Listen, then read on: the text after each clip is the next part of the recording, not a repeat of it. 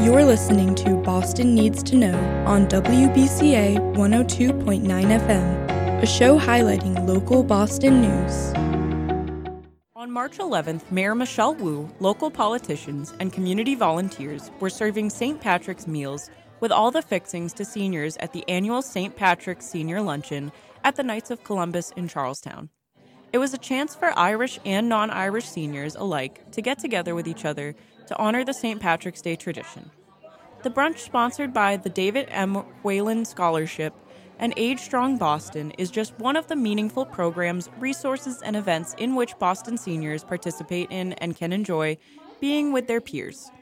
It is the goal of Age Strong Boston to create an environment in which older adults can continue to lead healthy and productive lives. Today is one of those many times where we really appreciate our seniors and coming together and making sure that they're okay. These social events do so much more than just provide, a little bit of a meal. It's really a connecting moment. It allows for them to talk about concerns that they have in their lives. It allows for us to see each other. Honestly, in many cases, for some of them, it's a part of their social fabric and making them feel that they're still belong in this community and this community still cares for them. So I love coming to these events. It makes sure that we are all connected regardless of where we're from. And so I hope that we'll continue to have more in-person senior events and that they can still feel valued. The funny thing is a lot of them survived world wars, they've survived other wars, they've survived pandemics, they've gone through so many things, and many of us lost a friend or family member in this pandemic, so this makes these kinds of events extra special. Today, like we do every year, the David M. Whalen Scholarship sponsors this lovely St. Patrick's Day luncheon for our beloved seniors. It's so important to us because the seniors are the fabric of who we are. Growing up in Charlestown, we were always taught from our seniors to our parents and our elders to give back to this community. And that's what we're doing here today. We never forget how vibrant our seniors are in Charlestown. They're an important and essential piece of who we are as individuals in this community, and it's a pleasure to give back to them. Our older residents are so important to our community. They've done so much to help build our community, to make it what it is today. We really want to make sure we're providing opportunities for connection for people, opportunities for people to see each other, to get together, and to connect. That's such an important thing. We know that isolation has huge health impacts for people. It can be like smoking 15 cigarettes a day. So we want to provide these opportunities for people to get together and connect, both for their health and their happiness. On March 14th, it was announced that the U.S. Environmental Protection Agency has added the 3.7-mile stretch of the Lower Neponset River to the Superfund National Priorities List. This action will result in a transformation of the river, improving its ecological health and bringing large benefits to the communities whose towns run alongside it. For more than a decade, surrounding communities have expressed concern about the potential contamination and the effects it would have on their lives. EPA's primary goal for this site is to protect the people in towns along the river who have been directly impacted by the decades of industrial contamination dumped into it, including those in the urban neighborhoods of Dorchester, Hyde Park, and Mattapan. The bipartisan infrastructure law passed last year and will invest $3.5 billion in the Superfund remedial program, making it one of the largest investments in our nation's history to address legacy pollution. It's a pleasure to be here in Mattapan on the banks of the Neponset River with all of you today to announce that EPA has determined that the 3.7-mile stretch of the Neponset River, running through Dorchester, Milton, Hyde Park, and Mattapan, has been added to the Superfund National Priorities List. Woo! Woo! It's time. Exactly. It's time. It's time. This is a win-win for the communities who value recreating on the river, families who live in the area, and the wildlife that depend on it, because we now have a mechanism to address the contamination in the sediment that has plagued the river for decades. We're here today to acknowledge, finally, that the federal government has officially recognized the dangerous pollution in the Neponset River. Today, we take the first official step toward cleaning up the river and making it safe for our neighbors. Like many industrial states, Massachusetts utilized our rivers and our shores as working waterfronts. We built communities around our harbors and our riverfronts, which in turn powered our economy and created important jobs. But at the same time, that development came with the steep price of harmful pollution and contamination, and those costs were pushed onto our local communities. Residents of Milton, Dorchester, Mattapan, and Hyde Park have known for many years that PCB contamination in this part of the river is a serious health problem for their families and for families throughout the region. But knowing and actually developing a plan are two different things. It was important to get official recognition to begin to develop actual plans to clean up the river. This action, and this is the word du jour, will transform the river, improve its ecological health, and reduce the risk of health hazards for surrounding communities. Today's action by the EPA is the result of years of work by grassroots organizers and advocacy groups who fought for both a review and the removal of contamination from this river that runs through my district. No one should have to live, work, or go to school near a contaminated site, and communities across the Massachusetts 7th and our country simply cannot afford to wait any longer for the protections that they deserve.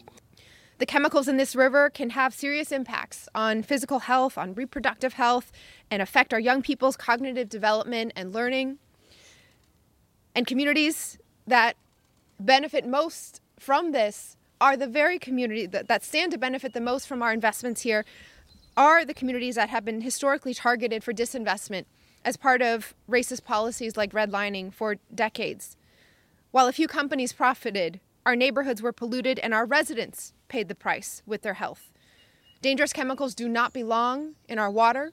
They do not belong in our communities because clean water, clean air, and safe, stable housing are basic human rights that our residents shouldn't have to fight for. On March 15th, the Baker-Polito administration filed comprehensive healthcare legislation to strengthen the state's healthcare system by making it more accessible and keeping the costs affordable for Massachusetts families. The legislation focuses on increasing access to behavioral health services, given the effect the pandemic has had on our nation's health over the last 2 years. Baker said that the bill would increase access to primary and behavioral health care and other services that help keep people healthier in the long term by increasing investments in these areas. He also emphasized that it would control the factors that have traditionally been increasing medical care costs for families and improve access to high-quality coordinated care. For several years now, there's been a consensus that we should be prioritizing mental health and treating it the same way we treat other types of medical care. And there's broad agreement in the healthcare community and among our colleagues in the legislature that we should and do need to make that happen.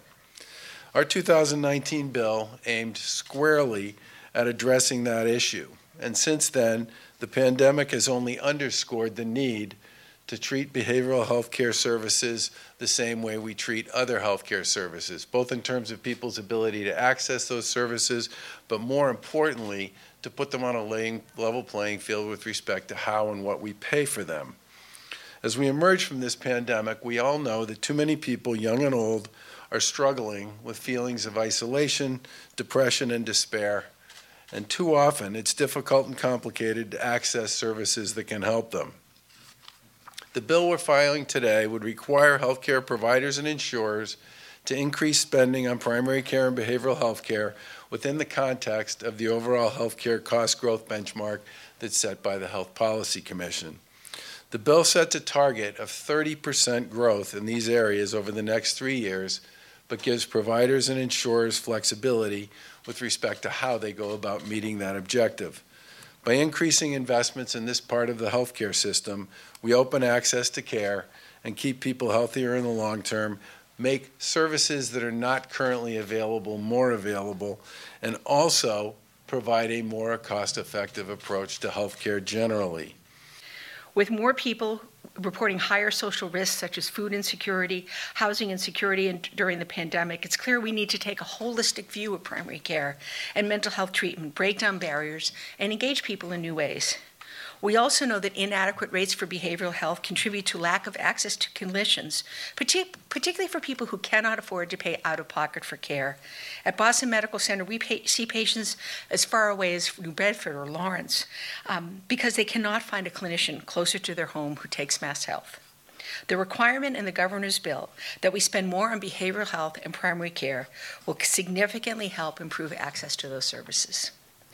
The prioritization of the governor's bill around primary care and behavioral health is critical to us to make progress in addressing this crisis. Untreated or undertreated routine behavioral health needs not only prolong suffering of our patients, but they drive medical spend by creating and exacerbating acute care needs, as well as impeding individuals' productivity in the workforce. Emergency departments have seen a 24% increase in mental health related visits among children ages 5 to 11 and a 31% increase in children ages 12 to 17. This is according to the CDC. Our clinicians and staff provide amazing care in our emergency department, but that's not the best place to address behavioral health conditions and provide routine care. And that's why we agree with the governor about the importance of primary care and behavioral health care in promoting overall health and preventing acute care needs. On March 16th, the group Coalition for a Just Allston-Brighton protested against Harvard University in its anticipation of the harm Harvard's expansion plans will have on their community. Harvard owns 1/3 of the land in Allston and has considerable land holdings in Brighton, representing approximately 170 acres of potential development. The coalition noted that many of Harvard's actions in Allston-Brighton over several decades have been represented by secrecy or not allowing a meaningful amount of neighborhood input in their plan's decision-making. The group's key priority is to protect the dignity, tradition, and well-being of Allston-Brighton and its residents. They say they can only do this by Harvard issuing a comprehensive plan for their vast landholdings in Allston-Brighton, as opposed to offering a piecemeal plan. The group is also fighting for a higher guaranteed percentage of affordable housing, significantly improved public transportation, and a design of a climate-resilient community that will meet the challenges of the climate crisis. I'm a resident in Allston-Brighton, but I used to live in Chinatown and then in South Boston. I was displaced from both of those neighborhoods, and I've seen what development coming in, what it does to the neighborhood. I don't want to see the same thing happen in my new home in Allston-Brighton. So Harvard wants to come in here and build more lab space. And what's good for the university is not good for our neighborhood, for the people who live here. We need more open space, and we don't want more traffic, and we don't want this to be a playground. What happened at Boston College is when they bought the Archdiocese property, they built stadiums and buildings, and that's a loss of trees. And trees are the lungs of the planet. They breathe for people, and that's my fear, is that in this enormous area that Harvard has, 1/3 of the land in Allston, we'll see concrete and we'll see buildings, and they'll increase the urban heat island effect. And I don't see Harvard taking responsibility for what gets built there and for the environment in that huge amount of area. We're very concerned about the working class nature of our community. Many of the jobs that are going to come in are sciences, lab space, a lot of lab space is proposed.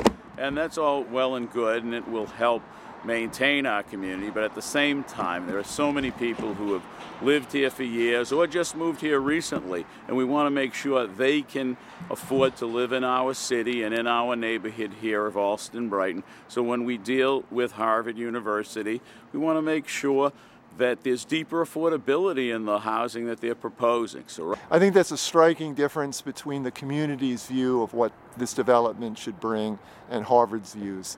Harvard's views really are putting profits before people. The community wants to put people before profits. This has been historically a working class, middle class community, and a long history of immigrants from all over the world coming to settle here, first neighborhood they've lived in the United States. That's being lost. Working people, Middle-class people and families are being displaced relentlessly by the housing crisis, and the housing crisis is in part fueled by Harvard's development. The community wants a just, affordable, equitable, climate-resilient community, and Harvard's plans don't do any of those things.